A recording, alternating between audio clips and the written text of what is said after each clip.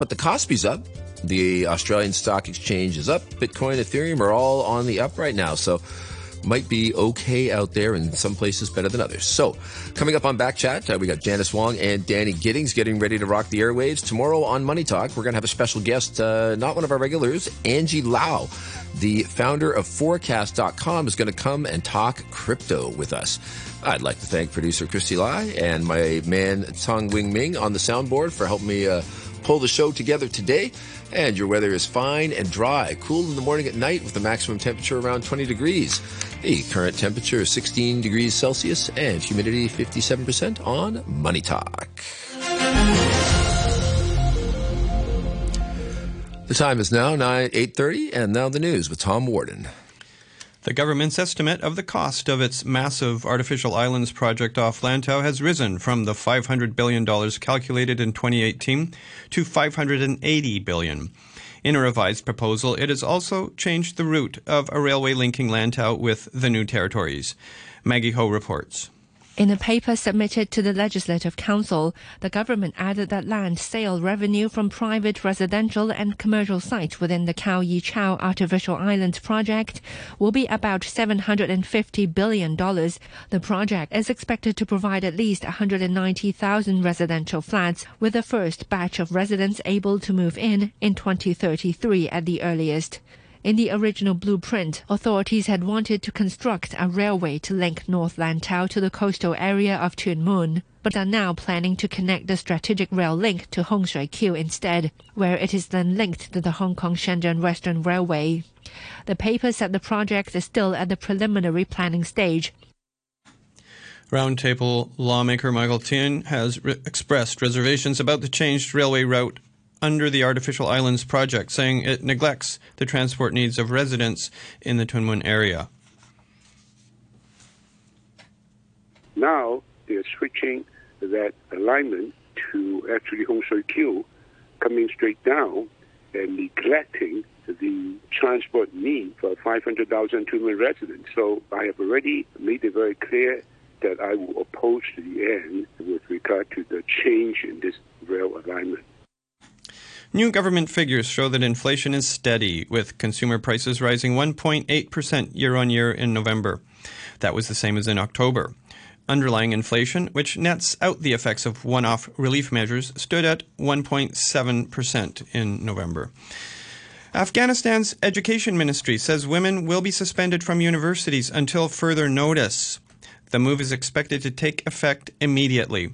It further restricts women's access to formal education, as they were already excluded from secondary schooling. Here's the BBC's Anbarasan Etirajan. This has come as a huge shock and dismay for thousands of Afghan female students.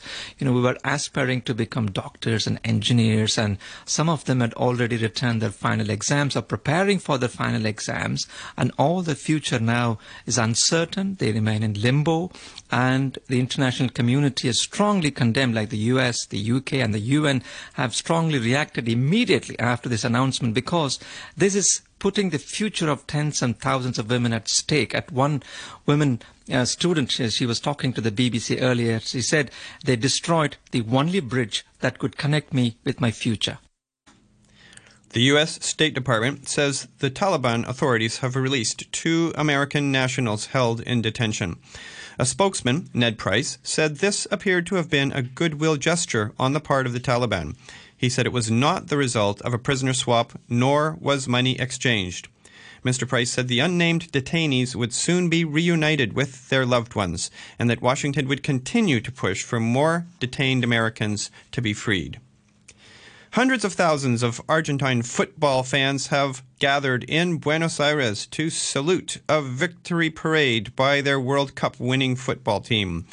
Crowds were massed as far as the eye could see around the iconic obelisk in the city center to cheer an open-top bus carrying Lionel Messi and the squad as they paraded through the streets. Marcela Moriarco is an Argentinian football journalist. Well, I think it's absolutely epic. I mean, there's no question about it. We've been basking in the glory of 1978 and 1986 until now, so this should keep us going for many generations. I think it's hugely significant for Lionel Messi personally, of course, and for this notion of Argentinian identity as somehow a world power, or certainly a respectable player on the world stage. There's no way this can be underestimated. Iran has called on the Iraqi government to disarm Kurdish groups. The call follows Iranian claims that militia groups in Iraqi Kurdistan have been mounting cross-border attacks, smuggling arms into Iran, and inciting unrest. In response, Tehran has launched several airstrikes on Kurdish targets in Iraq. The Iraqi Foreign Minister Fuad Hussein said it is not acceptable to launch attacks on Iran from Iraq, adding that talks with representatives from the Kurdish region are continuing. And that's the news from RTHK.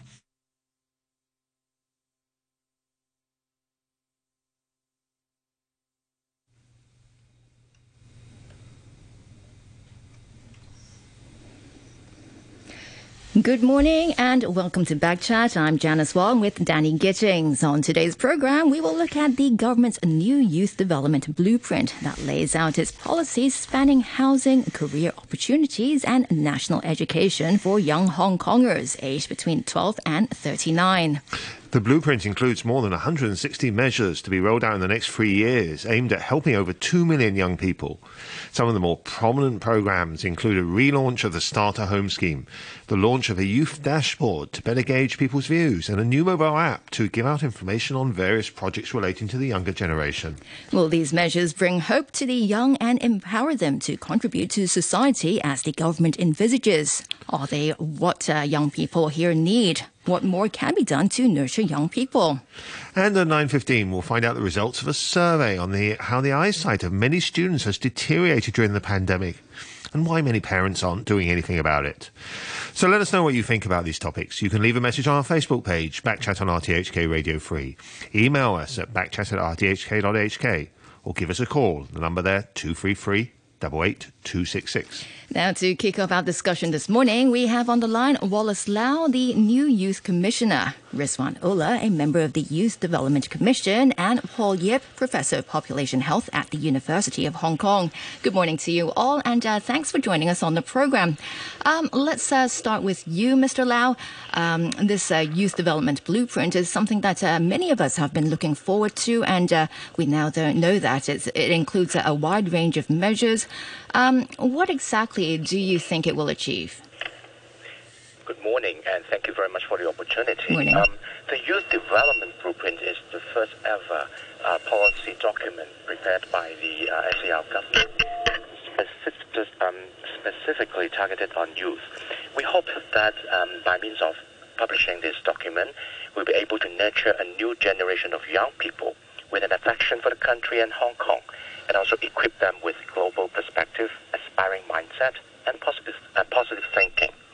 We also would like to provide an enabling environment for young people to unleash their full potential in society and contribute to Hong Kong, to the country, and also to the world. So in short, we would like to use the Youth Development Blueprints to instill hope to the young people, build up their self-confidence, and we would like to help them pursue their dream. Now, the Commissioner for Youth itself, that's a new post, isn't it? I mean, it's mentioned in the report to say that we will designate an official as Commissioner for Youth. The very fact that your position exists is meant to be part of this initiative, right? That's right. And by means of setting up this commissioner post, we would like to let the society, especially the young people, know that the government is really serious in tackling their problems and supporting them, and also help them develop their career and also develop their life.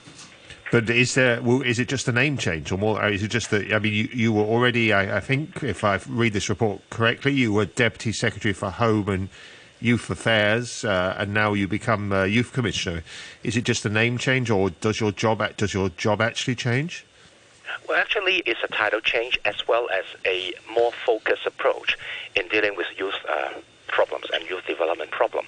So you can say it is, of course, a rename of my title, but also it's an evidence or at least a stance showing that government is really, really serious in handling youth problems. Right. So let's go to Mr. Ullah. Good morning to you. Good morning. Good morning. Is this a blueprint what you had expected? Yes, because as what our Deputy Secretary has just mentioned, this is the first ever blueprint that was released by the government yesterday. So in the past, I've been a member of the Youth Development Commission for 5 years, and after 2018, apart from a strategy report that was published in the era of the Commission of Youth, then this is something very concrete which comes with a directional approach where with some measures that some work has to be achieved. We can see some essence, we were expecting a lot of organic synergy. This has been something that I have been talking all the time, how we can get different government departments, put their heads together, look at the things that they are doing, look at the resources they have been using, put them together and create some synergy and win more. So, if we look at the report, from an objective point of view, we can see a lot of cross-bureau, cross-sectorial collaboration. This is actually would create a lot of mindset change where we have to look at things from a youth angle when we design things rather than what we think the youth need. And then the third thing, we can also see from the report, the way we look at youth development is different. There are new frontiers where we have new opportunities. That's why on the cover of the report, if you look at the 3 words, inspire, support, and embrace, these are the 3 key essence and soul of this blueprint, where one government will work together with different bureaus and the community work together and bring and instill hope and materialize those hope of the youth. Right. Let us go to Professor Yip. Good morning, Professor Yip. Good morning, Janice. Good morning. So when you look at all these measures included in the blueprint, which measure actually stands out the most for you? Yes, that is one thing I have a bit of problem with that. I think at this moment, it is good to see the government, they make the commitment, really to involve the young people, but what I was a bit disappointed, we do not see very new, innovative measure, how to engage our young people. So what we like to see, it is to induce the hope, to our young people. So, at this moment, our young people, without the hope, without the support, they would not be able to set up their goals. Then I think that is what our young people need. So I do hope, with the steps with this blueprint, I really can give a roadmap. To really to inspire. Or to institute the hope. Among our young people. Well, you mentioned hope a lot. Why do you say our young people are without hope and that they need hope, Professor Yip? Because what you can see, in the last 3 years or so, during the COVID, there's a social movement. We can see. There's a lot of young people. Somehow, they are a bit disappointed. With the development in Hong Kong. So some of them, they might choose to leave Hong Kong. To go to other places, and also because of the living costs in Hong Kong is also have proved to be quite unreachable to some of them.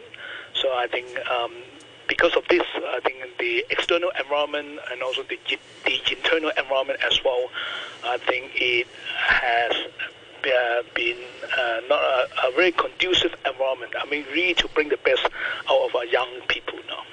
All right, Mr. Lau, after listening to what Professor Yip was saying, do you think the actual blueprint can help bring the best out of Hong Kong's youth? Well, thank you. And also I thank Professor Yip's comment. I hope I fully agree that that's what young people need. And that's why in the blueprint we have designated one chapter that talk about hope, instilling hope and fulfilling young people's dream. In that chapter, we actually cover the young people's most concerned areas. For example, education, employability, career development, and also, if they like, we have innovation and entrepreneurship. And also, as we have just mentioned, we have Starters Home program relaunch for the young people, and also we are going to expand our youth hostel places. So you can say that this chapter has already addressed most of the concerns of the young people today. Instilling hope is not just things that we can only talk. We need to do a lot of things to show the young people that Hong Kong still have hope. And that's why we are going to cooperate with all the relevant bureau and also departments.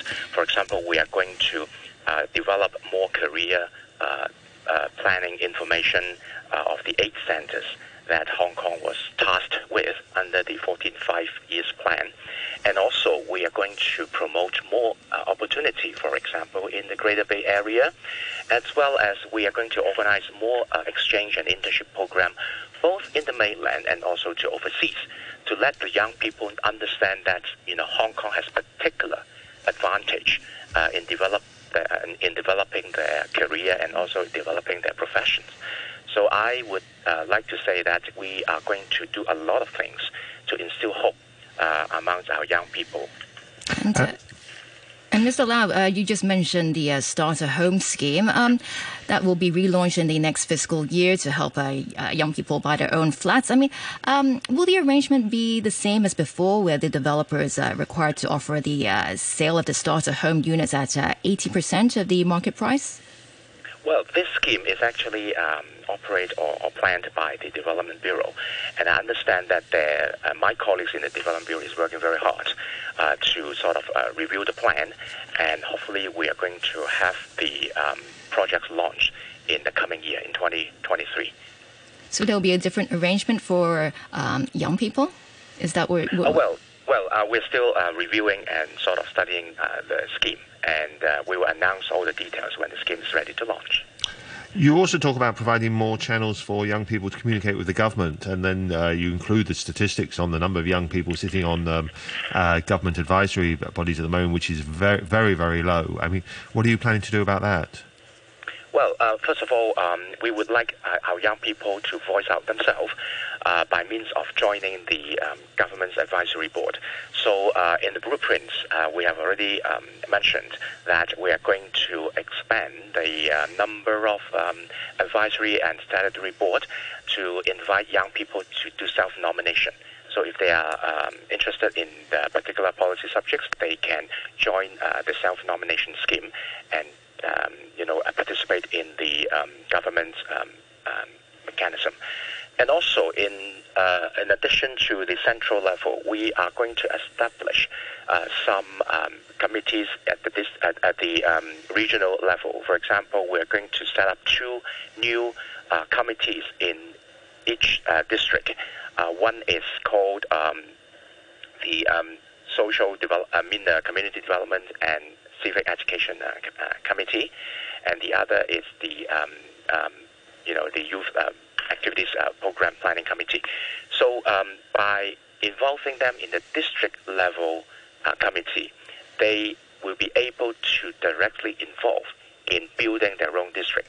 For example, let's say we have a park in a particular district, that we would invite the young people to give suggestions and ideas of how to make it into a young people's park, rather than the very sort of boring park of in other districts. So by means of inviting them to participate directly in this district projects, we hope that the young people will have more sort of a sense of belongings to their own community, their neighborhood, and also by means of contributing their own talents and their own idea, they will be able to build a community that that is up to their expectation. So I mean, we will continue to expand different type of government activities to the young generations so that they will have more opportunities to participate directly. Right. And Mr. Lau, like you just mentioned, a lot of the focus in the blueprint has been placed on cultivating a better sense of belonging to the country. How important do you think that is when it comes to tackling challenges faced by Hong Kong youth? Well, I think the most important thing is young people have self-confidence and they have confidence in Hong Kong. So in order to help them build up this self-confidence, we need to show them and we need to prepare them to accept the challenge or face the challenge of the rapidly changing world. And Hong Kong, as we all know, is in a very good position because we have a huge market and also backing from our country. And also, Hong Kong is a very internationalized city, and we have a lot of talents from different parts of the world. So I think in the past few years, we are severely affected by the pandemic, and as we all see, the social distancing measure, and also the pandemic itself is going to fade out. And I have full confidence that once Hong Kong is back to normal, our attractiveness and also the opportunities for young people will be abundant as compared to other parts of the world. And I hope that this characteristic itself will be able to attract our young people to stay in Hong Kong and also attract those who have left Hong Kong to come back and pursue their own dream here in Hong Kong. Let's follow up on the issue of young people being involved in government advisory bodies with Rizwan Ullah, who I guess Rizwan Ullah, you are one of these relatively few who are young youth who are actually sitting on government bodies. Do you ever look around you and think there are not nearly enough people of your generation? Well, I think I would look at it in this way. There are different roles of participation. There are different advisory bodies. And if I look at my Youth Development Commission, so there are a lot of youths. But then, of course, there are other ASBs, which I think the government is going to get more of it. And being an ethnic minority myself, like over the years, I think a few years ago they set a target, and then we are seeing more of our youth getting into the government. And I think, to start off with, to get our youth at the district level is always a good start because that's relevant to them and they will have a higher sense of ownership and gradually they go up. And this is how my past 15 years has been. I started off with district level, some working group, and gradually have opportunities. And I believe with this opening up now, with the new two committees, I think there will be more youth coming up, and their voices would be heard. Like, if I may add, while this as a member of the Youth Development Commission, we were actually invited to go to different communities and listen to the youth voices. And I myself, I had the honor and privilege to arrange 10 to 15 sessions where we genuinely listen to the youth and hear what they say and write detailed report to the government. And the points I'm happy that are included in the report which reflects some of the youth voices. We should point out, of course, that when we talk about young people here, I think the official definition is anyone up to the age of 39. I'm not sure if with your 39 you really think of yourself as a young person. But Rizwan Ullah, do you find that most of the people who actually get involved in these kind of activities are people in the older part of that age group? The mid-30s and so on. When we say youth, we tend to think of people in their 20s, don't we? Because there's no perception-wise what we think youth is, and also there's no official definition around what the youth age is. And I can if I may use my general observation, I can see younger people with creative ideas in the meeting. This is what I can tell you. And also, and those who are in the mid-30s, they're young by heart. They still contribute a lot. So this is how I would look at it and credit their effort as well. But of course, more young people bring us more energy and allow us to narrow the generation gap. Wallace Lau, that's correct, isn't it? That when you talk about young people, you're actually talking about people all the way up to 39, aren't you? You're right. But I mean, when you talk about the problems that are facing young people, we tend to be thinking about really problems of people who start in work and early stage of careers in the 20s, aren't they? Well, my observation is that different age group of young people, they are facing different problems. People from, our definition, let's say, is from 12 to 39, right? From 12 to 18, basically they are students. Yeah. So their most concerned problems basically will be education.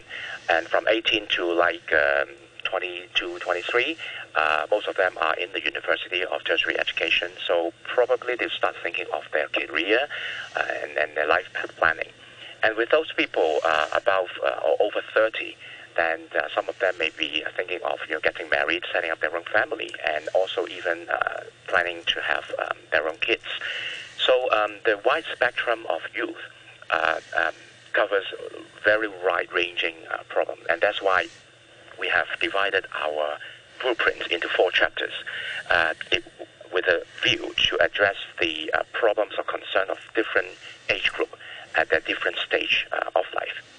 All right, and let's go back to Professor Yip for a moment. Professor Yip, after listening to what Mr. Lau has been saying about, for example, the Starter Home scheme and about improving channels where the government can receive more views from the youngsters, how effective do you think the overall measures in this blueprint will be in addressing challenges faced by the youth population here? Well, I think if they can genuinely, I think, to restart the conversation with the youth and then get them involved, I think, at the district level, and then try to give some ownership back to the young people, I think this is a good thing. But I think this, to increase the representation, I think in this advisory body it is good, but we also have to examine, what has been doing before, and is it working well? I think if it's not working well, when you just put a few more people there, it might not make much differences. And also, I think when we now define the so-called young age, it's up to 39 now. So I think we are talking about half of our young people that get married, I think, before the age 30 now. The age. So I think what we really see, you really have a wide spectrum of the people needs to be covered. So I think when you can imagine, for those people, I think, who are at the age of 30 to 39, they are really facing a completely different ball games, from the young peoples. So I think I do hope, the government has sufficient battery, to look after, our young people, at really different age. It is not an easy task. What we see now, the government have come up with this sort of scheme, but at the end, the core matter is how to really, change the mindset of our young people. Hong Kong is a place, that they can feel a sense of belonging, with a sense of hope. With this measure, if they can implement effectively, yes, that definitely will help. But at the same time, how to win the hearts and the minds of our young people back, it is still a very hard battle. No? Yeah. You sound like you think this is a long-term challenge, Professor Yip. It is a long-term challenge because at this moment, what we can see, for the past, the youth work, has not been given sufficient attention, and I do hope, the government really put the resources, on the training, on the education, really to prepare our young people, for a very demanding future. And I think what we see now, it is, I hope the government makes some more specific commitment, like For example, all right, so Professor Yip, Yip, please hold your thought there for a moment because we need to take a short break for the news. We'll, of course, continue our discussion afterwards when we will also be joined by a representative from the Hong Kong Council of Social Service. And Mr. Lau, I know you need to go. Thanks again for joining us this morning. That's Wallace Lau, the new Youth Commissioner. And here's a quick look at the weather. Fine and dry with highs of around 20 degrees. Winds moderate to fresh northerlies. And the red fire danger warning is currently in force. At the moment, the temperature reading at the observatory is 16 degrees. Relative humidity, 45%. They are not accepting us. They are completely erasing us. They are doing everything they can to erase women from the society. You're listening to the news on RTHK. Welcome back. This is Back Chat on a Wednesday morning with Danny Gittings and me, Janice Wong. Still with us on the program is Rizwan Ullah, a member of the Youth Development Commission, and Paul Yip, a professor of population health at the University of Hong Kong. Also joining us now is Karen Yu, Chief Officer for Children and Youth Service at the Hong Kong Council of Social Service. Good morning, Ms. Yu. Good morning. Thanks for joining us on the program. So first of all, what are the highlights for you from the blueprint? I appreciate the government's formulation of the Youth Development Blueprint because it gives an overview of Hong Kong youth regarding their demography, education, employment, marriage and fertility, and housing. And I think it also tries to provide an enabling environment for youth development. Concrete measures to address the difficulties faced by youth in different life stages are mentioned, say education, employment, social participation, and home ownership. And I think the measures is from a wide spectrum. It can reflect government's understanding of youth diversity and response to different needs in different stages. Yeah. If you said the difficulties the youth face, if you would pick one of those difficulties which you would say is the top priority for the government to address, which one would you, based on your work, which one would you choose as the most important priority? Maybe the job opportunities. And I read from the blueprint, I think the government is not trying only to provide them job opportunities, but she's also promoting their smooth transition from school to workplace to realize their diversified career path. There are a lot of measures mentioned in the blueprint, say enhancing the life planning and promoting vocational and professional education and training, and internship opportunities, or know more about the Great Bay Area, or supporting entrepreneurship or startup. I think all these can cater to the diversified needs of youth to enter into the job market and develop their own aspirations. Yeah. Right. The blueprint also mentions that welfare services will be enhanced to match with youth development, but it didn't really offer much details. What do you think needs to be done in this area? Yes, not much details were mentioned in the blueprint, but I think the existing subvented welfare services subvented by the government are already in line with the objectives mentioned in the blueprint. So I don't think there will be drastic changes to the welfare services. What we need to do is how to improve our service provision efficiency, or to use more online means to better engage our youth. Yeah.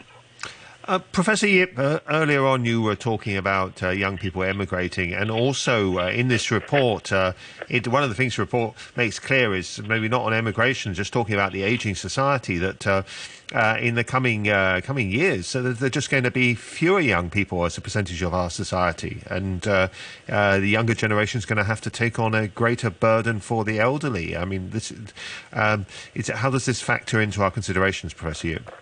Well, I think the trend is worrying because I think, as we can see, I think, in the past 2 or 3 years or so, not only I think we can see quite a number of people, the young couples and also the young school children, I think they have decided, I think they have to stay back in overseas country after their graduation or something like that.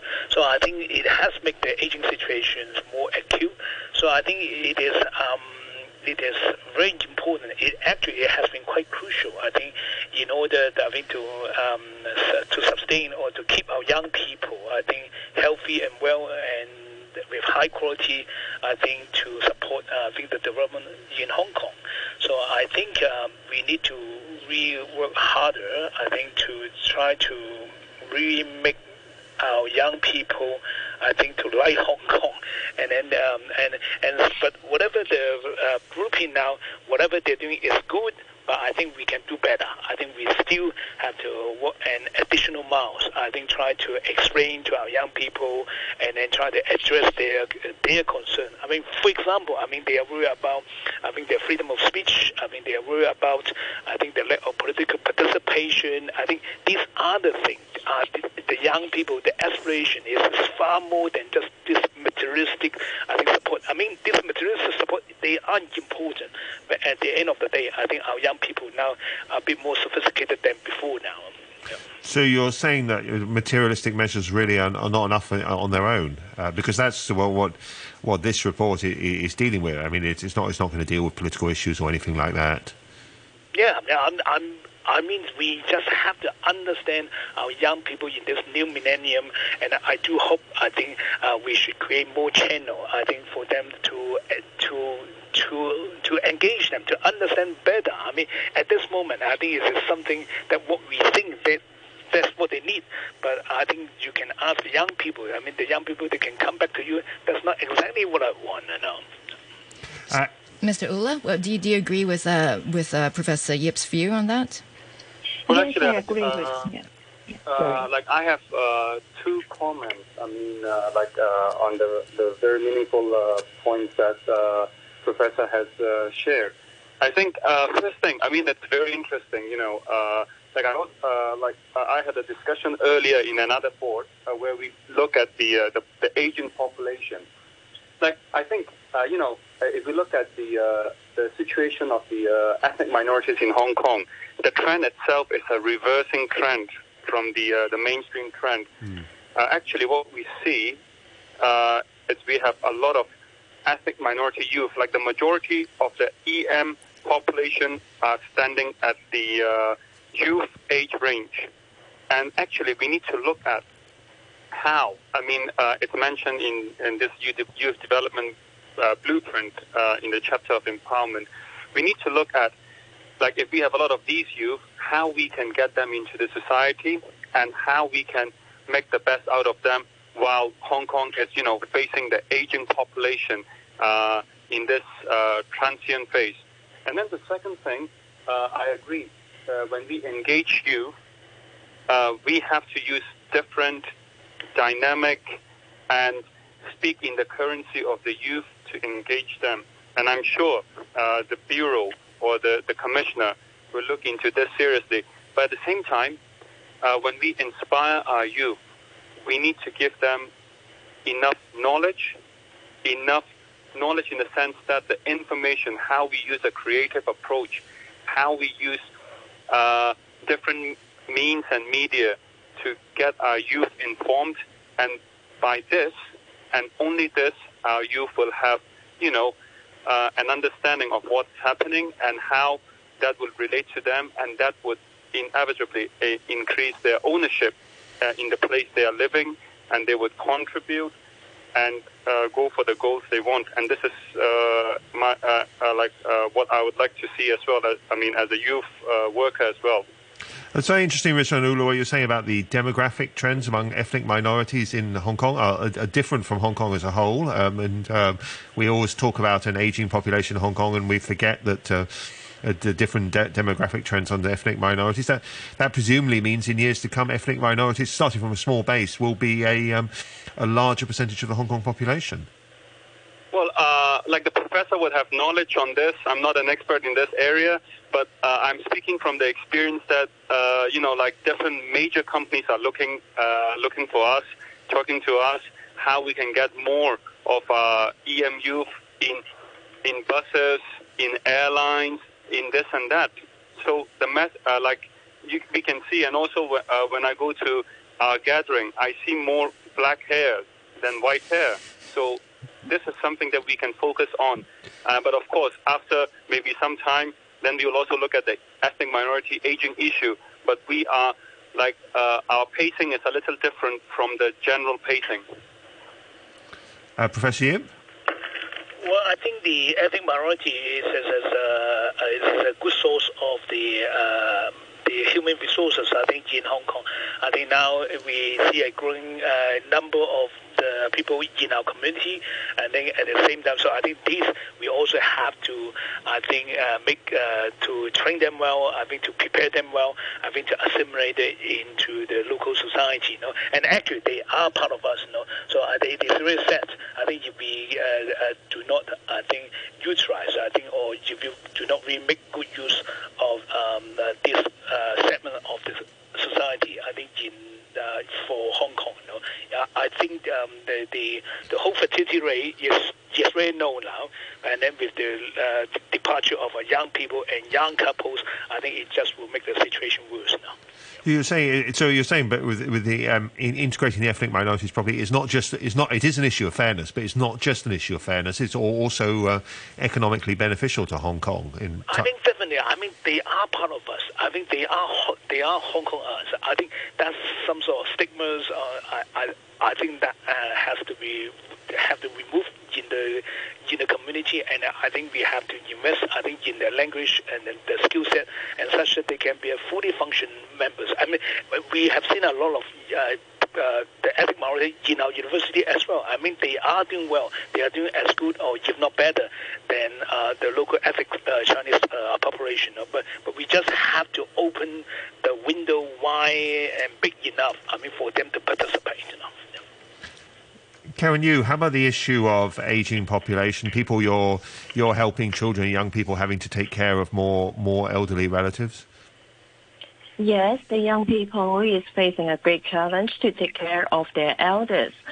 So I think the blueprint needs to give them confidence that they can thrive in Hong Kong to pursue their dreams, so they can do their best to contribute to the society. It's a very difficult issue and a big issue to be faced by everyone in the Hong Kong society.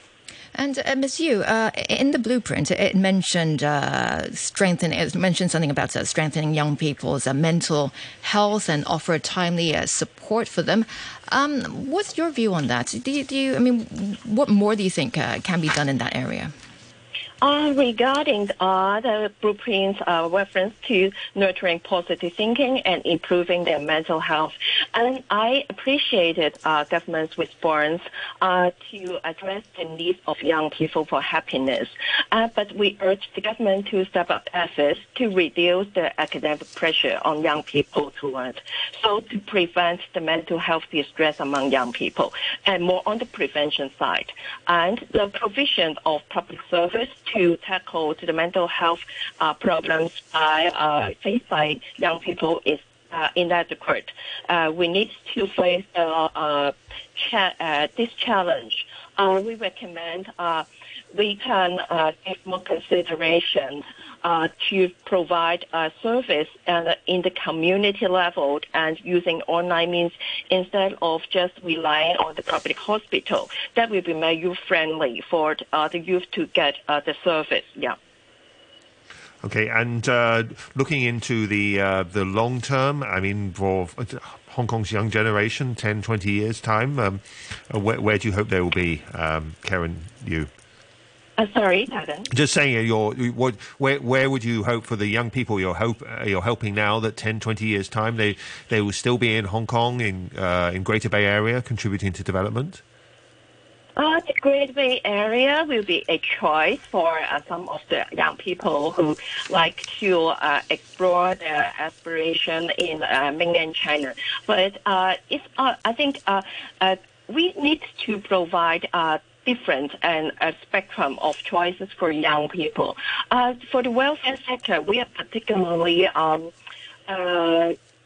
concerned about those from the disadvantaged background. From the blueprint, we wish to see a more concrete proposal on how we can further support young people with, say, disability or special education needs. But it is not much mentioned in the blueprint. Yeah. All right, Ms. Yu, we'll have to leave it here for now. Thanks again for joining us this morning. That's Karen Yu, Chief Officer for Children and Youth Service at the Hong Kong Council of Social Service. Many thanks also to Paul Yip, Professor of Population Health at the University of Hong Kong, and Rizwan Ullah, a member of the Youth Development Commission. You're listening to Backchat. Call us on 233 88 266 and have your say. It's now coming up to 18 minutes past 9, and it's time to move on to our next topic. And it's about a new Chinese university survey that shows that the eyesight of many students have deteriorated during the pandemic, but many parents aren't doing anything about it. To tell us more, we're joined on the line now by Jason Yam, an associate professor at the university. Good morning, Professor Yam. Good morning. Thanks for joining us on the program.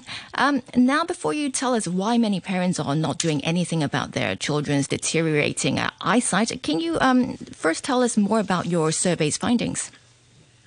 Thank you very much. First, number one, the survey was conducted by the DHK Data Research Center by Professor Hou Kitai. And I'm glad to share the data on behalf of him on this part.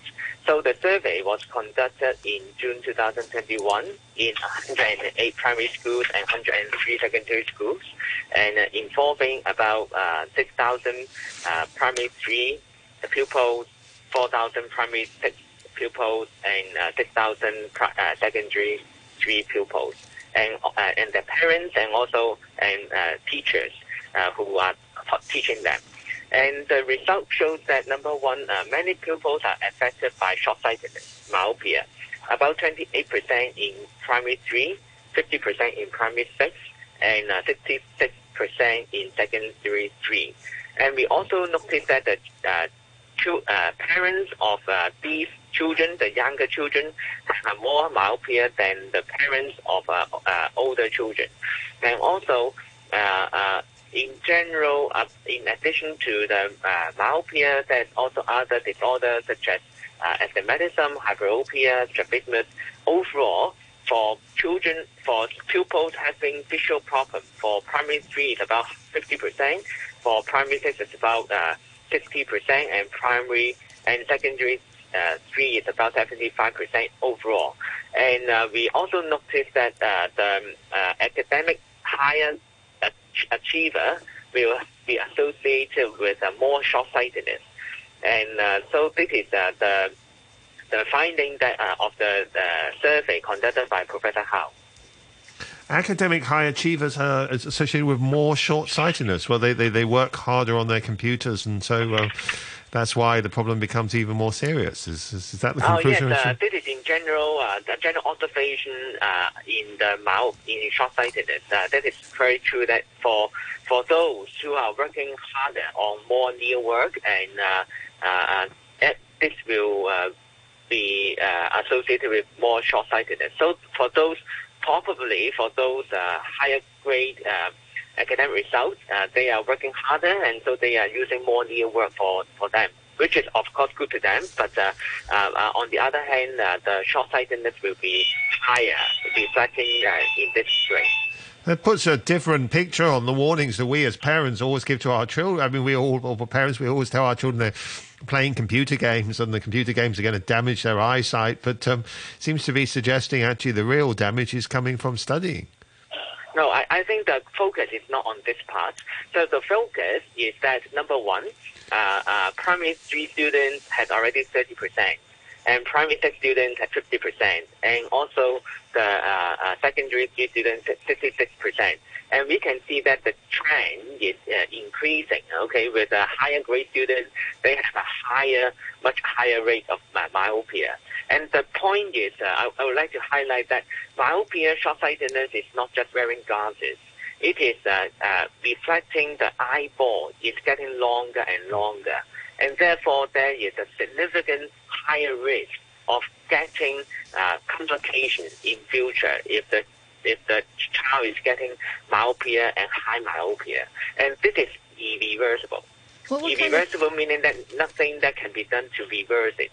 Even though you have refractive surgery in future, you do not need to wear glasses, but it cannot prevent the future complications. What kind of complications are you talking about? The complications, you can imagine the eye is just like a camera. So there is a film in the camera, it's called the retina. So when the eyeball is getting longer and longer, number one, the risk of getting myopic degeneration is 855-fold increase in a person with high myopia comparing the person without myopia.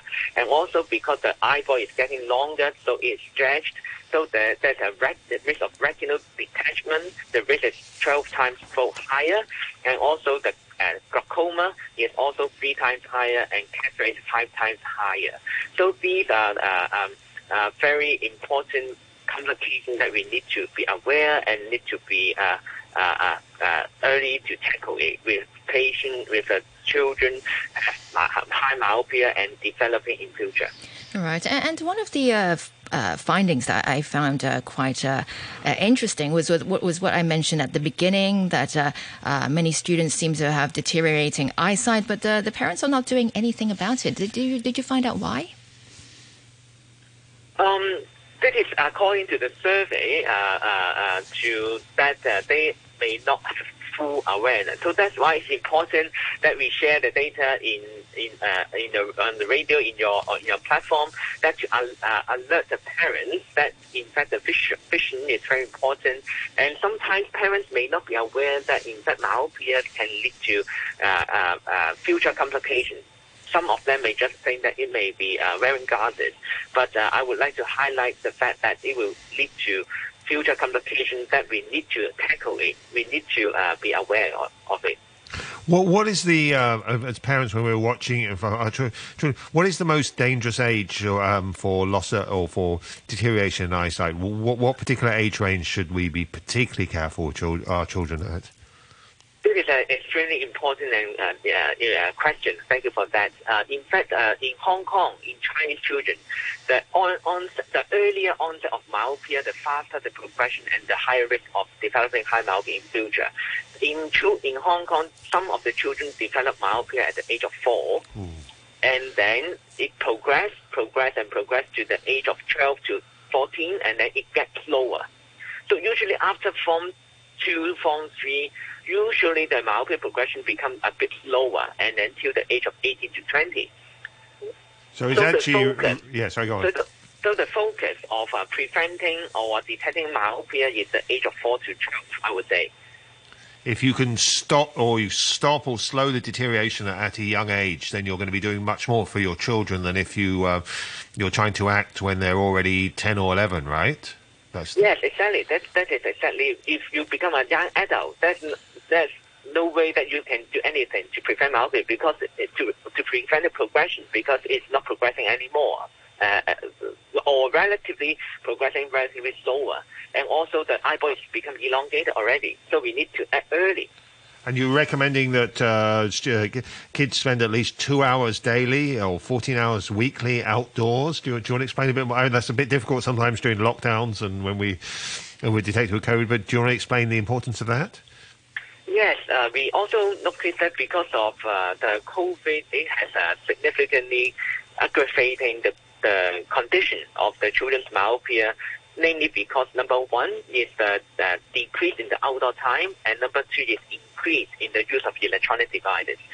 So very thankfully and hopefully now with the loosening of the restriction of the COVID-19, we encourage students to have 2 hours per day, and sometimes it may be difficult for 2 hours per day, and then we cumulative 14 hours per week. Because the more outdoor time, and then you receive the outdoor light, the daylight, you can increase the eyeball secretion of the dopamine. The dopamine, it can inhibit the eyeball elongation. So it can help to prevent, or it can help to slow down the myopia progression. It is a very good, important lifestyle changes. Number 2 is to have a good reading habit, to establish a good reading habit. Number 1, never read too long. After 30 minutes for all pupils, for all students, they need to look into the far distance and take a break. And then not too close. Everyone, the reading distance at least 30 centimeters. Number 3, not too dim. We encourage students during reading, they must have two lamps, the table lamp and also the room light, so that they can have enough lighting environment so to protect the eye.